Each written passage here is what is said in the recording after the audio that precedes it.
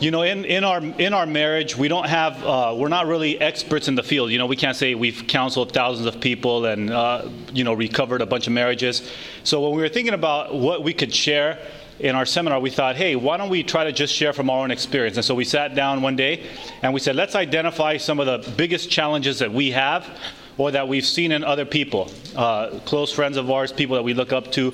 And so this is what we came up with. We were sitting down, we thinking we can't think of any challenges that we go through, but we can think of some challenges that the Conways go through. And so what we did is we listed those down. So this is kind of what we want to do. These are challenges that are very, very small, but if we allow them to, they become very big things. Isn't that right? Okay. The first one that we want to talk about is childhood. Now, I think it's something that a lot of times we don't think about, we don't consider, because we feel like the childhood was in the past, and now we're in the present, and we've moved on, and those things don't affect us anymore. But really, you know, I'll read the challenge here. It says, marriage requires the blending of two vastly different lifestyles, values, habits, and role models which have been major factors in determining who we are. Now, whether we realize it or not, no two people grew up exactly the same. Even between siblings, you'll see a lot of differences. And so when you marry someone, you have to come with the understanding that these people grew up with completely different values, even like, you know, their idea. And these are not, I'm not talking about like moral issues here. You know, I'm just talking about the way we do things. For example, the way we eat. One person might be more healthier than the other. We both might be Adventists, both might be vegetarian, but it's styles. Do you eat regularly? Do you snack? Do you eat right before you go to bed? Or, you know, all these different, do you eat sweets? Work ethic, some people might be more laid back, some people might be more intense about it. Even habits of spending, you know, and we'll talk about that a little bit later. But I think it's important to recognize that the way you're raised, a lot of those things, the things that aren't moral issues, you're going to have to keep in mind that you have to be willing to give up some of those things or to compromise those areas for the unity of your family.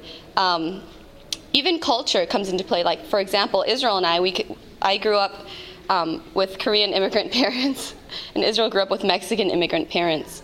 You know, and so the way we do things, the way we even think, are different. And that's not wrong, but at the same time, it's something you have to consider. Like, just because of that, I can't use that against him. He offers different, unique ideas, and I offer unique ideas, and it's like a compromise. You have to decide what things are worth fighting over, what things are not, and decide on a way and talk about it to decide which way you want to live your life together. A lot of things that come up is, you know, my mom always did it this way, though, or I grew up doing it this way. I think this is better. And the tendency is to think your way is always better, because that's what you're used to. But just having that openness. Another thing, too, that is really crucial is, you know, role model deficiencies that we may have had when we're younger. We may think, you know, we really love our parents, but little things that you may not even consider faults, and I think you might be able to identify with me. As you grow up, you start seeing the weaknesses in your parents. You start seeing more and more like, wow, they're not perfect people. Or maybe from the beginning you thought, like, man, they have major issues, I never want to be like that. Regardless of whether you respect them or you don't, they influence you, and their faults are passed down to you. And so it's important to keep in mind, especially, you know, after becoming a parent, and I know you moms will understand, you think to, or the dads too, you think to yourself, I'd never do that. My parents do things in a certain way, and I'll never do that. I'll never say, and then you get upset, and something just like, you know, comes out, and you're like, I can't believe I just did that, or I can't believe I responded in that way. And so those are things you have to understand, that it's a constant battle to become better, and at the same time, the effort and the constant struggle is to become unified with your husband, so that you kind of develop a new, different culture. You know, and it's not necessarily giving up, but just combining those things together so you can be on a united front. So the key with childhood is to understand that both individuals have two different types of experiences, and those two experiences need to be blended together so that when Judy and I get married, it's not that we have a Korean and a Mexican home, but that we, because of our two backgrounds, have established a new culture within our families. And this culture enables our kids to now have new ideas, you know. And so this will affect how they grow up. This will affect how they view life. And then most importantly, this will affect how they view other children with different backgrounds and other childhood experiences. Next thing that we want to talk about is communication. The challenge there, as it's stated, is communication is always necessary and usually the single most difficult challenge to master in a marriage relationship. I mean, you don't have to even be married to believe this one, right? Communication is always the challenge, has always been the challenge. It continues to be the challenge. You see people that have been married for years that they say they have the happiest marriage in the world and so forth, and then you see something go off and all of a sudden, well, honey, the thing is, well, no, well, the thing is, and then they get upset and they start arguing with each other. It's the most difficult thing to challenge, the most difficult challenge to master, yet it is the one that is most important. You cannot survive without communication, right? There's a few things that we need to consider along the lines of communication. Number one, we put there as communication shouldn't be valued above the relationship. This is what we mean by communication should not be valued above the relationship. Sometimes we have something in our mind that we want to communicate to the individual, to our spouse. And what happens is it is more important for us to get this thing off of our chest than to keep the relationship working well. You know what I mean? There's many times where there's something in our minds, we want to get it off, but this thing is more important than the relationship itself. One thing that Judy and I always had especially when we first started, was this whole thing with anger. You know, we're both very, very quick people. We live very, very fast paced. And because of this, we have the tendency of just lacking patience and then quickly responding without thinking too much about the feelings of other people, just thinking about what needs to get done. And I remember when we first got married, before we got married, by the way, I was for sure that I was ready for translation. I was wondering, God, what's up? Like, I'm ready to meet Enoch. You know, I'm ready for this. And then we got married, and I said, oh, okay, I got a couple more years still. And what happens when we came into the relationship, since I knew I was perfect, I knew that if there were any problems, they had to be on the other side. And so when we first got together, I said, Judy, you have problems with anger. You know, you just have problems with anger. And Judy would be like, I don't have problems with it. And yes, you do. You have a lot of problems with anger, Judy. You're always getting mad. And then and what happened was that I got to the point in my experience where I saw in my wife certain things that I wanted to communicate, but communicating those things became more important than keeping our relationship happy, than making sure that my wife didn't make me sleep in the couch that evening, and making sure that our family would continue to grow. And so remember that communication is a means, not an end. So whenever you have something that you want to express, doesn't mean you should always express it, okay? There's something that is called the spiral effect. The spiral effect. And this is when things go from bad to worse. I'm sure every married couple has come up with knows what I'm talking about. I get to do a lot of traveling, and sometimes, you know, we talked about yesterday, each individual has their own unique experience during the day, right? The mom's at home, or the wife's at home, or the wife's at work, wherever she is. She's going through her own unique challenges. The husband's at work. He's going through his own unique challenges. They come together, and they both want to unload on the other person, and then there's no happiness, right? I remember I was coming home one day from work, from a long trip, and we had all these things planned out when I got back. We said, hey, when I come back, Judy, I was telling her, I know we haven't spent a lot of time together. Usually Monday's my day off. And I'm coming in on a Monday, so already I'm not doing very well. I should have come in on a Sunday. Not doing very well. I'm thinking to myself, we're gonna go all out this Sunday. I'm gonna take her out, romantic dinner. We're gonna get some candles, bring them into the restaurant in our pockets, and we're gonna set them up because I don't have them at the restaurants over there. We're gonna go all out. And we had all of these plans, and me, I can't keep secrets, so I immediately begin to tell Judy, hey, Judy, this is when I come home, we're going to go all out. We're going to get a limo. We're going to do all these things. Make all these promises. We never got a limo, but just trying to make this story interesting. I come home, get off, we're landing. They let you turn your cell phone on. Messages, an emergency came up. You got to come on this visitation. And I'm thinking to myself, oh, great. This is not going to be good. This is like happens all the time now. And I'm wondering if Judy's even going to believe me that this is actual visitation, or that if I'm going to sneak out to play something. I get home. Judy's gone through a rough day. And now I've just come, the kids are running all around, going crazy. And I say, hey, Judy, I'm on the phone when I come in the door. Hey, Judy, listen, I got to go in the room real quick. I got to just take care of this one thing. After I'm done with this, for sure we can spend some time together. Hang up. Oh, I forgot to tell you how to visitation. But after the visitation, what ends up happening is all of this time, I'm frustrating my wife, right? And then we finally get down to the point of, towards the end of the day, where we're trying to communicate with each other, how was our day, and we try to appreciate each other every once in a while, right? And then we start talking. The conversation is okay at first. I'm sure you had a rough day, Israel. Yes. I'm sure you had a rough day with the kids, right? Yes. Little by little, all of this frustration that has been built up throughout the day, or this could even sometimes happen in the morning, all the frustration that's built up from the day before, as you begin talking, you can be talking about pancakes, and before you know it, you're talking about how the fact that the pancakes cost money, our finances are not doing well, and then it just goes downhill. Israel, you know that those pancakes are going to cost $3, right? Yes. You know we don't have $3 anymore, right? Because you spent it last time you went on a trip. Oh, what, Judy, why are you always talking about money? Like, don't you know God's going to take care of us? Israel, how can God take care of us if you keep on misusing the money? Judy, we're not misusing the money. Are you saying I'm unfaithful with my tithes and offerings? And then it goes and it gets worse and worse and worse. That's called the spiral effect. You start off with a nice conversation about pancakes. You end up with a conversation about, you always lied to me. I don't know why I married you. I hate you. Get out of my life. I'm getting out of here. This is a thing, a couple of key things about the spiral effect. Number one is this, that in communication, when you're communicating something negatively, when things begin to spiral, remember that every single time the ball is on your court, you can stop the game, right? Every time the ball's on your court, you can stop the game.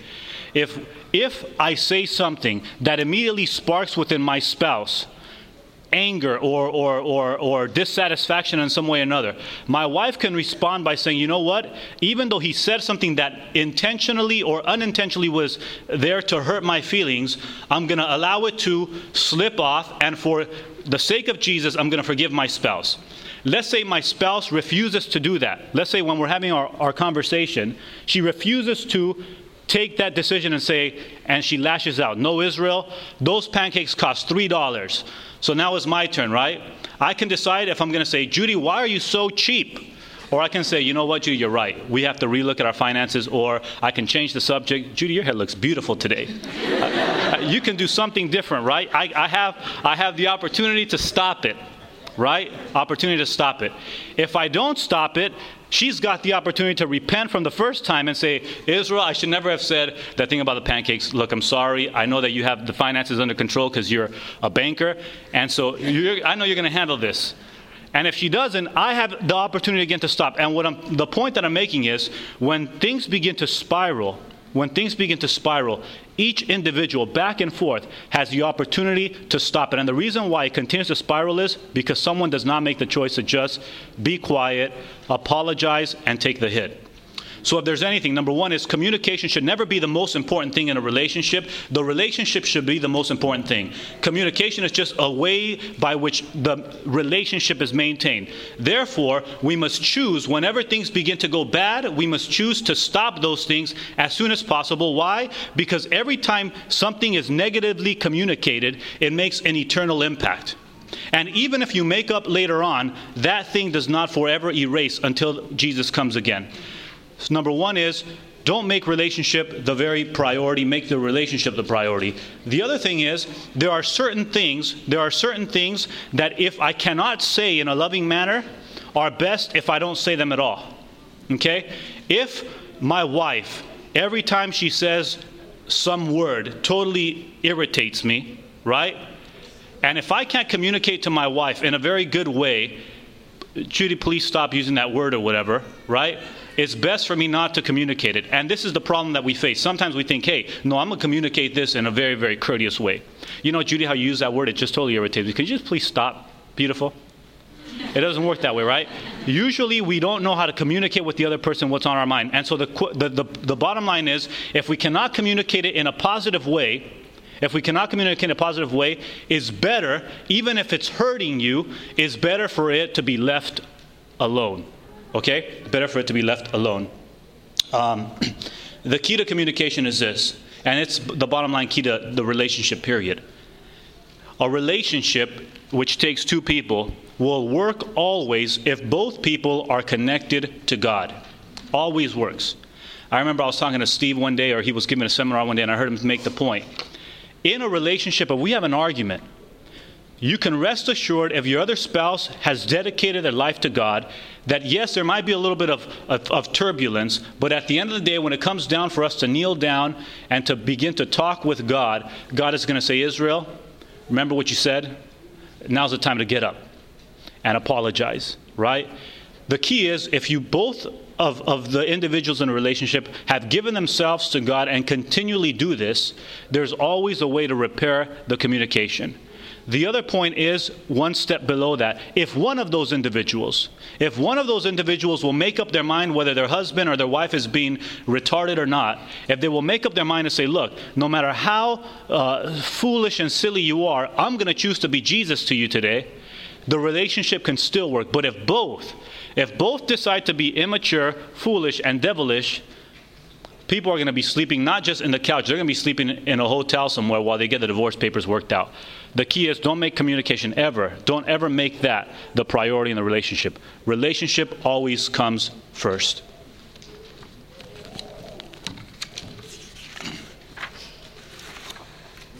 Okay, actually I'm going to have Israel introduce, I'll introduce the topic. The third one is called cats, and you're probably wondering what cats has to do with it. I love cats, first of all, but Israel's going to explain what cats is, and then I'll explain the topic. Okay,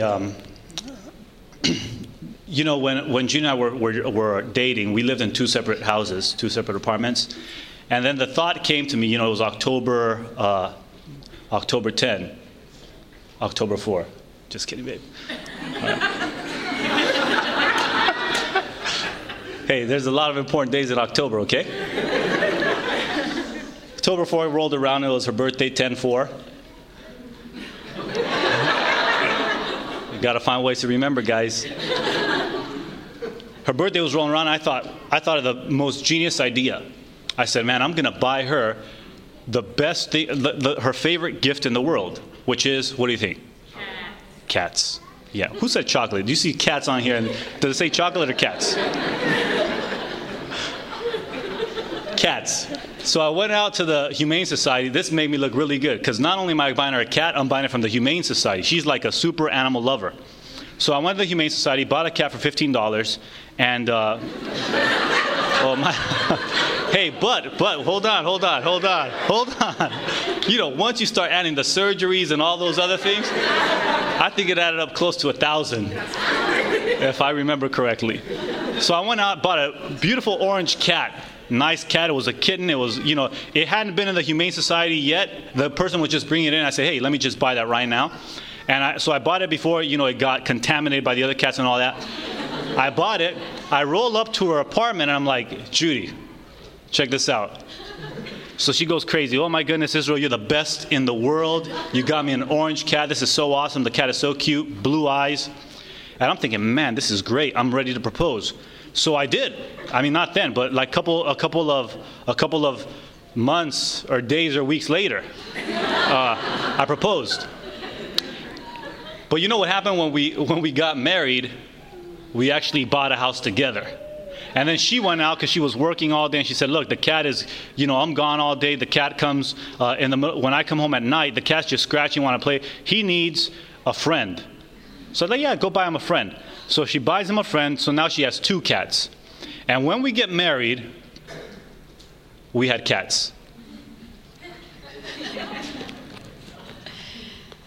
Okay. And what he failed to tell you is that he's actually allergic to cats. And he doesn't really like cats so much.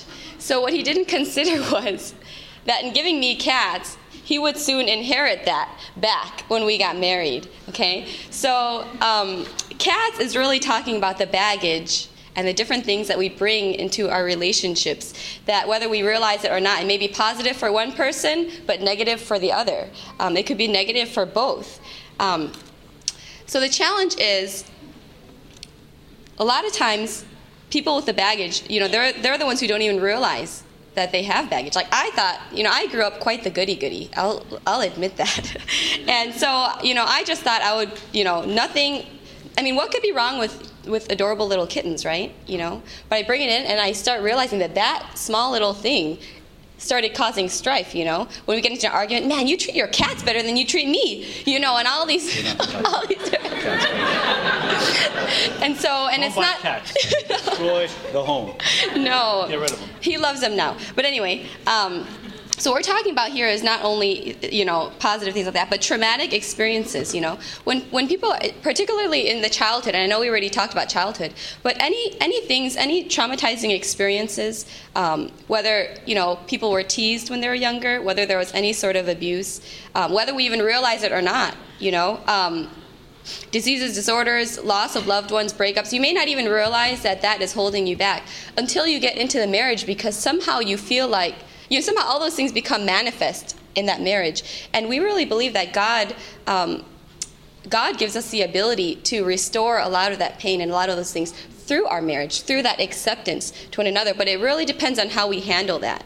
A lot of things too, if you, going back to the childhood, people who grew up, for example, without a father or without a mother, it may not affect you until you go out and try to find that spouse. You may not be realizing it, but you're trying to actually look for a father, or you're trying to actually look for a mother. But when you get married, that's not how it works, Your spouse does not want to be your dad. Your wife really, even though she sometimes acts like it, doesn't want to be your mother, And so we're not saying we know the answers, because, there are different types of baggage that bring along, but just recognizing the fact that it does exist. Every person has it, and that we need to have a tolerance for the other person, have an understanding spirit, and really work together to resolve the issues that have come up. Talk about it. Talk about experiences that you went through as a child, For me, as a personal example, when I was growing up, I was kind of like a tomboy, and I was kind of like a little bit bigger. And, a lot of times people would, I'd be going through like the potluck line, and the women would just be like, oh, you don't get so much food, or they would say something like, wow, you got bigger, And, you don't really think that it affects you, because they're like, who cares, right? But when you get married, you start thinking like, do these really look okay? And then you're thinking in your mind like, he thinks I'm fat right now. Or, and he's just like, get over it. What is your problem? Like, what's your obsession with the way you look, or exercising, or don't keep stepping on the scale? Even little things like that. And it really affects, it's not like some phantom, thing that, it's a real issue that people have in their hearts. And you can do either one of two things. One thing is, you can keep dwelling on that fact and keep talking about it and sharing. So I can say, I sit him down and say, Israel, I think I really have a problem with, like, let's say it's like my self-esteem, or I think I'm really fat or something like that. And he'll say, oh, no, don't worry. I think it's fine. You just need to get over it, and I still love you no matter what. And he can affirm. And then it'll come up again, and, I can keep dwelling on that fact. I can say, well, you weren't very nice to me. Is it because, like, I look fat? And I can keep dwelling and dwelling. It's to the point where he'll get so hooked on that issue that he'll feel the need to constantly be like, oh, you look so gorgeous. You look great. Oh, you look slimming. Did you lose some weight? And it becomes an issue in that aspect. But what we need to do is actually get to the point where, for things that aren't deep-seated issues, like maybe some things actually need professional help, but things like, me looking fat, I really don't think that's an issue. It didn't traumatize you that deeply. I need to make a commitment to myself saying, I'm going to stop this. It's really not, I know he loves me. The devil is constantly putting these thoughts into my mind, and I'm not even going to talk about it anymore. I let him know once. He didn't forget, right? Sometimes we think we need to keep reminding people. Just drop it, let it go, and let God take care of it. It becomes a personal issue, okay? So there are a lot of things that we feel like our husbands are, need to deal with it, or our wives need to deal with it. We need to let go. Other things may need professional help. But the point is that everybody comes with baggage. It's normal. And don't get discouraged about it. But what we need to do is we need to accept the fact that this person came out that way. No regrets, right? Israel has baggage. I accept it all because I choose to love him. I have baggage. And at the same time, have patience with one another. and know that God can still transform and change us. The other thing about baggage is, first of all, we have to understand that we ourselves have baggage. Coming into a relationship, we think always that person's got so much baggage, and we start thinking like we don't have any baggage. And so this affects the way in which we treat the other person, right? When the other person responds a way, or when the other person behaves a certain way, we just go out at them like, why do you do things this way? Why are you this way? Why do you have this thing? Why do you have so much baggage? And we forget that that person has to deal with our baggage that we are unaware of. So remember, all of us have baggage when we're coming into a relationship. We're all coming in with something. This idea, or the knowledge of this should help us in treating others with the same care and consideration that we'd want them to treat us with our baggage. The fourth challenge that we identified was the challenge of chemistry. Cuddling takes chemistry, right? All the married people know that, amen? And some of us simply do not have enough of a science background to create bonding effect. All right? You know, when you're getting married, you start thinking in your mind, man, life is going to be good after this. We're going to be able to finally hold hands and kiss without having to be like afraid of people looking at us and whether we're going to get caught by other people, right? And so you come into the relationship having an idea of how your intimate life, your sexual life is going to be once you get married. Not knowing that it takes a certain amount of chemistry to make things work even after marriage. First of all, I want to talk a little bit about the purpose of sexuality in the marriage relationship. Number one is this: sexuality, intimacy between a couple, is given to us as an illustration of the intimacy, the type of intimacy, the closeness that God wants to have with his people, with his church, and with us as individuals. In other words, the Bible says that Adam and Eve, they became one when they entered into the marriage relationship. And sexuality in a relationship, love-making, is the closest thing that you can come to in oneness, right? You are literally one with each other. This illustration is nothing but a parable of the closeness, the intimacy that God wants to exist between us and him. So this means that sex should be used in a relationship for the purpose and for the only purpose of establishing an intimate relationship. Okay? Sexuality has not been created, even in the marriage home, just to help someone relieve any hormones that exist in that person. It is not there for some type of relief or just to feel good or just to experience some type of high. There is a type of spiritual intimacy that exists with the physical intimacy.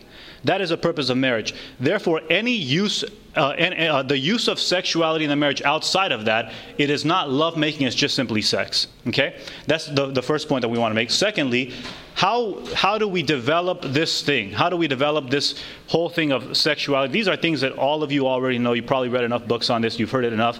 But there are things that, we don't have any new information on, so we're going to pass on to you again. You'll hear it for the 5th time. Every one of us is created with on and off buttons, right? And the key is, don't be lazy once you get into a marriage relationship and just expect your spouse to turn on the on button every single time you need it. Work at it, study your relationship, and find out what it is that allows your spouse the opportunity to be at the place where they need to be in order for you to experience that intimacy, that love that you need to be expressed. I remember especially when we first got married, you're thinking, hey, now that we're married, we need to understand each other, and let's just be understanding and selfless about everything in our relationship. And that trickles down even to the way in which you express intimacy. But even in the intimacy, there needs to be selflessness expressed, okay? We need to be considerate for what the other person wants and what kind of environment they want created in order for them to be happy in that experience. Judy, in the previous session, talked about how she enjoys a clean house. And by the way, when she means she enjoys a clean house, she enjoys a clean house. Like, we leave to come to GYC, we have to clean up the house. When we come back, even though we haven't been living in it, the house is still dirty again, so we have to re-clean it again before we go into it. And I'm like, can I just get some sleep? And she's like, no, we got to clean the house. So we're cleaning the house. So what ends up happening is she likes a clean house. So if I'm coming home from work, intimacy, by the way, is not always expressed just in sexuality. Sexuality is a culmination, right, or the climax of intimacy, oneness. What happens is, come home from work, I'm tired out, and I haven't seen my wife all day long. I'm sick of seeing other people, right, that are just getting on their, this is recorded, that are just, we're having a hard time, with. So you're coming home and you're thinking, man, it's going to be good for me just to spend some time with my wife, with my spouse, right? So I come home and I'm like, the last thing I want to do is clean the house, right? Amen? But my wife, she doesn't love cleaning the house, she just loves a clean house, my thinking. So I'll come home, the house is a mess, the kids have just been playing around all over the place, you know, the little felts are all over on the curtains, on the couch, on the dog. And so we're coming home and I say, you know what, Judy, hey, why don't you just sit down with me and let's just spend some time, let's read a book together, let's talk about happy things, not about ugly things, and let's just spend time together. And I'm expecting, I have a need, right? I have a need to spend time with my wife. And I'm expecting my wife to say, okay, yeah, because he loves me, I want to just drop everything that I'm doing right now and be irresponsible and spend time with my husband. And she doesn't always respond that way. She says, Israel, right now it's not a responsible thing for us to do this. We need to clean the house. Our house is messy. And then I get up from the couch and I get upset. Judy doesn't love me. She loves the house more than she loves me. She treats the cats better than she treats me. She treats the dog better than she treats me. She holds the dog but doesn't hold me. What's up with that? She should have married the dog, right? You start thinking, what ends up happening is that there are certain on buttons that my wife has that help us create an environment in which intimacy can be practiced, whether it's cleaning up the house or whether it's a physical touch or whatever it is, and I'm not pressing that button. I'm not pressing it. So she is not in a situation where she has been prepared to enjoy intimacy with me in whatever way, shape, or form. The opposite is true, you know, with the husband or the wife. It doesn't really matter. I'm using the illustration because I'm a guy, so I got to talk about my wife, right? So this is the thing. The point is that there are certain intimacy buttons that are pushed on that lead from whether it's just the initial stages of the expression of love to the full climax of the usage of love, which is in the sexual relationship. And the key is that it is important for us not to be selfish in our expression of love and our desire to be shown love, but rather to study our home relationship and find out what it is that makes the other individual ready to enjoy the chemistry that exists between the two people. And you have a bonding effect. One more thing I just wanted to add to that too is I think it's really important for couples to experience, you know, that intimacy. However, at the same time, I think it's important to understand that. Well, actually, my cousin shared this advice with me before we got married. He said, in that actual act, you know, he's like, "Have you had the talk about it?" I'm like, "No, I really don't know what's going to happen," you know. But he said, just keep in mind that it's for the other person. If you keep in mind that you're doing this for the other person's enjoyment, and not for yourself, you know, it'll make things a lot more positive. And I think that's a characteristic of love that a lot of times we don't think about, because we want to get into it for ourselves, right? Because we're in the mood, right? But if you're doing it because that other person, or you're doing it for the other person, and you want the other person to be happy, you're not really going to be thinking about yourself. So if you don't you know, reach the climax, or if you don't really experience that, you know, you're still satisfied because you're happy to make the other person do that. And one thing that I hope Israel doesn't mind me sharing this, but something I really appreciate about Israel is he made that commitment right from the very beginning, like that first night, you know, after we were married, where he told me, I do not want to ever do this unless you want to do it, you know. And I thought that was so sweet, and you don't really understand until later on, and you know, and then because at first you're so excited about it, but as time goes on, you know, at least for me, sometimes I feel I'm not really in the mood or whatever, but even though he's really into it, he doesn't even want to do it. He'll completely stop himself because I'm doing it just for you. And I think that's something that's important for particularly men, because a lot of times women will do it for the other person, but they're not really into it. But just something to keep in mind, doing it for the other person. Okay, I'm going to actually just introduce this last one, number 5, which is cash and money. and then Israel will talk more about it. Now, Israel and I tend to be kind of like a perfectionist, so I always want things very, I know. Wait for the camera. Hi, Eldon. Okay. I really like things really orderly. So when I was single, you know, like my checkbook was like completely filled out. Even when I used the little debit card, I'd fill it out and have every cent. I knew exactly where every single penny of my money went to. And when Israel came into the relationship, he was a little bit more loose and relaxed, laid back. Sharing. Yeah, definitely sharing, you know, about it.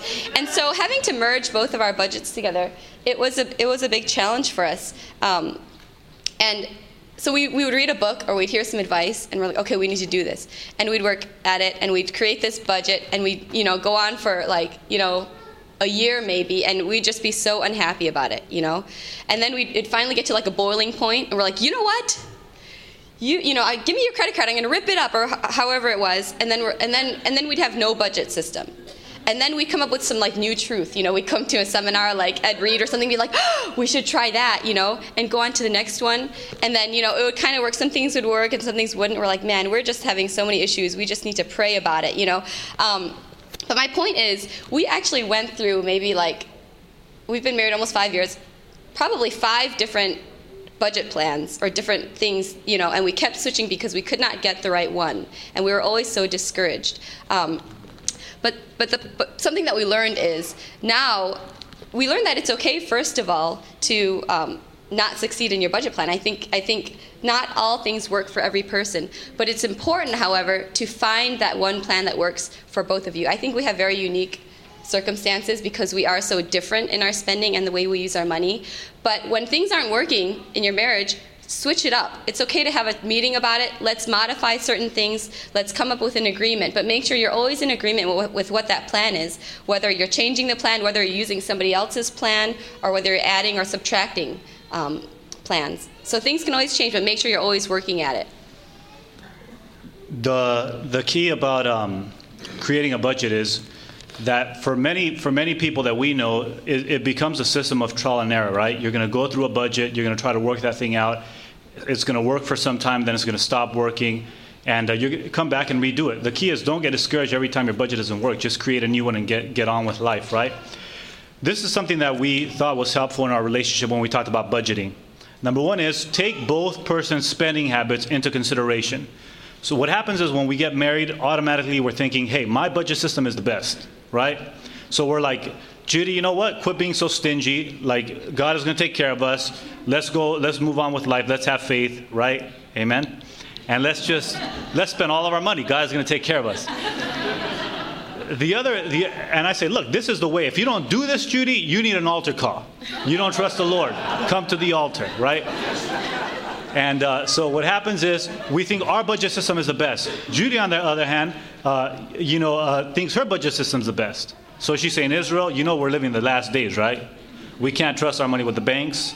Let's keep our money underneath our bed. We need to save every single penny. We need to save it all. And after we're done, we're going to go to those people that store it up and buy from them, right? We're going to be secure. So we have to make an investment right now so that when the time of trouble comes, we're set. We're set. We're going to be living like kings. And so I say, no, Judy. And then she says, Israel, you need to come to the altar. Then the woman starts preaching and it gets crazy, right? So what happens is we get into the marriage, we think that our budget plan is the best, and we want to make the other person submit to our budget plan. And so my suggestion is don't do that. Don't do that. It's better for us to sit down and say, look, this is my spending, these are my spending habits. Let's talk about them. If any of them are wrong, then let's change them. But some of them we're going to just disagree on whether I'm right or wrong about these things. And if we disagree, that's fine. Let's keep them on and let's draw a plan that takes these habits into consideration. Now let's look at your habits. Some of your habits are wrong. We're going to both agree on that. Let's get rid of those habits. If there's something that we cannot agree on, then we agree to disagree. We take those habits into consideration, and then we merge plans together and a system so that I have the freedom of being Israel, she has the freedom of being Judy, and our home has the freedom from bankruptcy, right? So that's the main point. Don't just completely throw away your other spouse's spending habits and make them become just like you. Let's merge the things together and let's create an area in which we can spend money in a free way, while at the same time ensuring that we are meeting our financial goals. Something that Judy and I did is, the bottom line was, we realized we just spend money differently. I can go out and buy a computer for not $5,000, but an expensive object, right? I can go buy an expensive object because I need it, and it doesn't matter if I'll eat food for the next 3 weeks or not. I'm going to go out and buy it because I need it. Whereas my wife she won't buy things that she needs so much, but if it's on sale, she'll buy 500 of them, right? We'll be using some of the things that my wife bought in heaven. So, she'll go out. So there's different ways of spending money. So what happens is, we'll go to the computer store and I say, Judy, we really need this computer. She says, no, we don't. Don't spend the money on that. We're not going to do that. So I don't get to buy that, and I get mad and I'm angry. Then we go to the store, and there's this one thing for $199. She says, Israel, let's buy 1,000 of these. And I'll say, Judy, you're crazy. We don't need that. We don't need that right now. And she says, but it's on sale. I was like, we don't use that. And we're not going to sell it on you. So let's not buy that. So then we leave, and then she's unhappy. So we're both unhappy. But what happens is, if we divide the money up in a certain way so that we both have freedom, then both of us can be happy. Something that we did was, we said, hey, look, we're going to pay our bills, and after we pay our bills, what we'll do for each other monthly is give us a certain amount of freedom spending money that the other person has no authority over. And this will allow me the freedom, if I want to go out and buy my wife something that is expensive, she won't complain about it and say, why did you buy that? Go return it. I don't even like that, et cetera, et cetera, et cetera. And if she comes home with, 500 little $1 on sale items, I'm not going to say, Judy, I don't need that. Take that back, right? So what happens is, there's a freedom in which we can express ourselves and be ourselves and buy the things that we feel we need, without going bankrupt and without having the other person always constantly on our back being our financial advisor. So make a plan that takes both spending habits into consideration, and develop your plan based on that thing. The second thing that I want to talk about in this is, remember, your spouse is your spouse. They are not your children, okay? They're not your children. So don't treat your spouse like you treat a child. Your spouse comes home from work, or your spouse goes out shopping, comes back. What'd you spend your money on? Let me see the receipt. Let's look this thing over. We're going to return this. You know we're going to return this, right? This return, okay? Don't treat your spouse like a child. Your spouse is your equal, and because of this, don't allow yourself to come to the point where you begin to talk down on your spouse and on the way that your spouse spends money. This will end up causing a lot of problems, a lot of challenges. Let your spouse be your equal. Don't treat them that way, because they're not going to respond positively, and we already know that, right? We already know that. Let me see. I'm trying to look at the last one. Okay.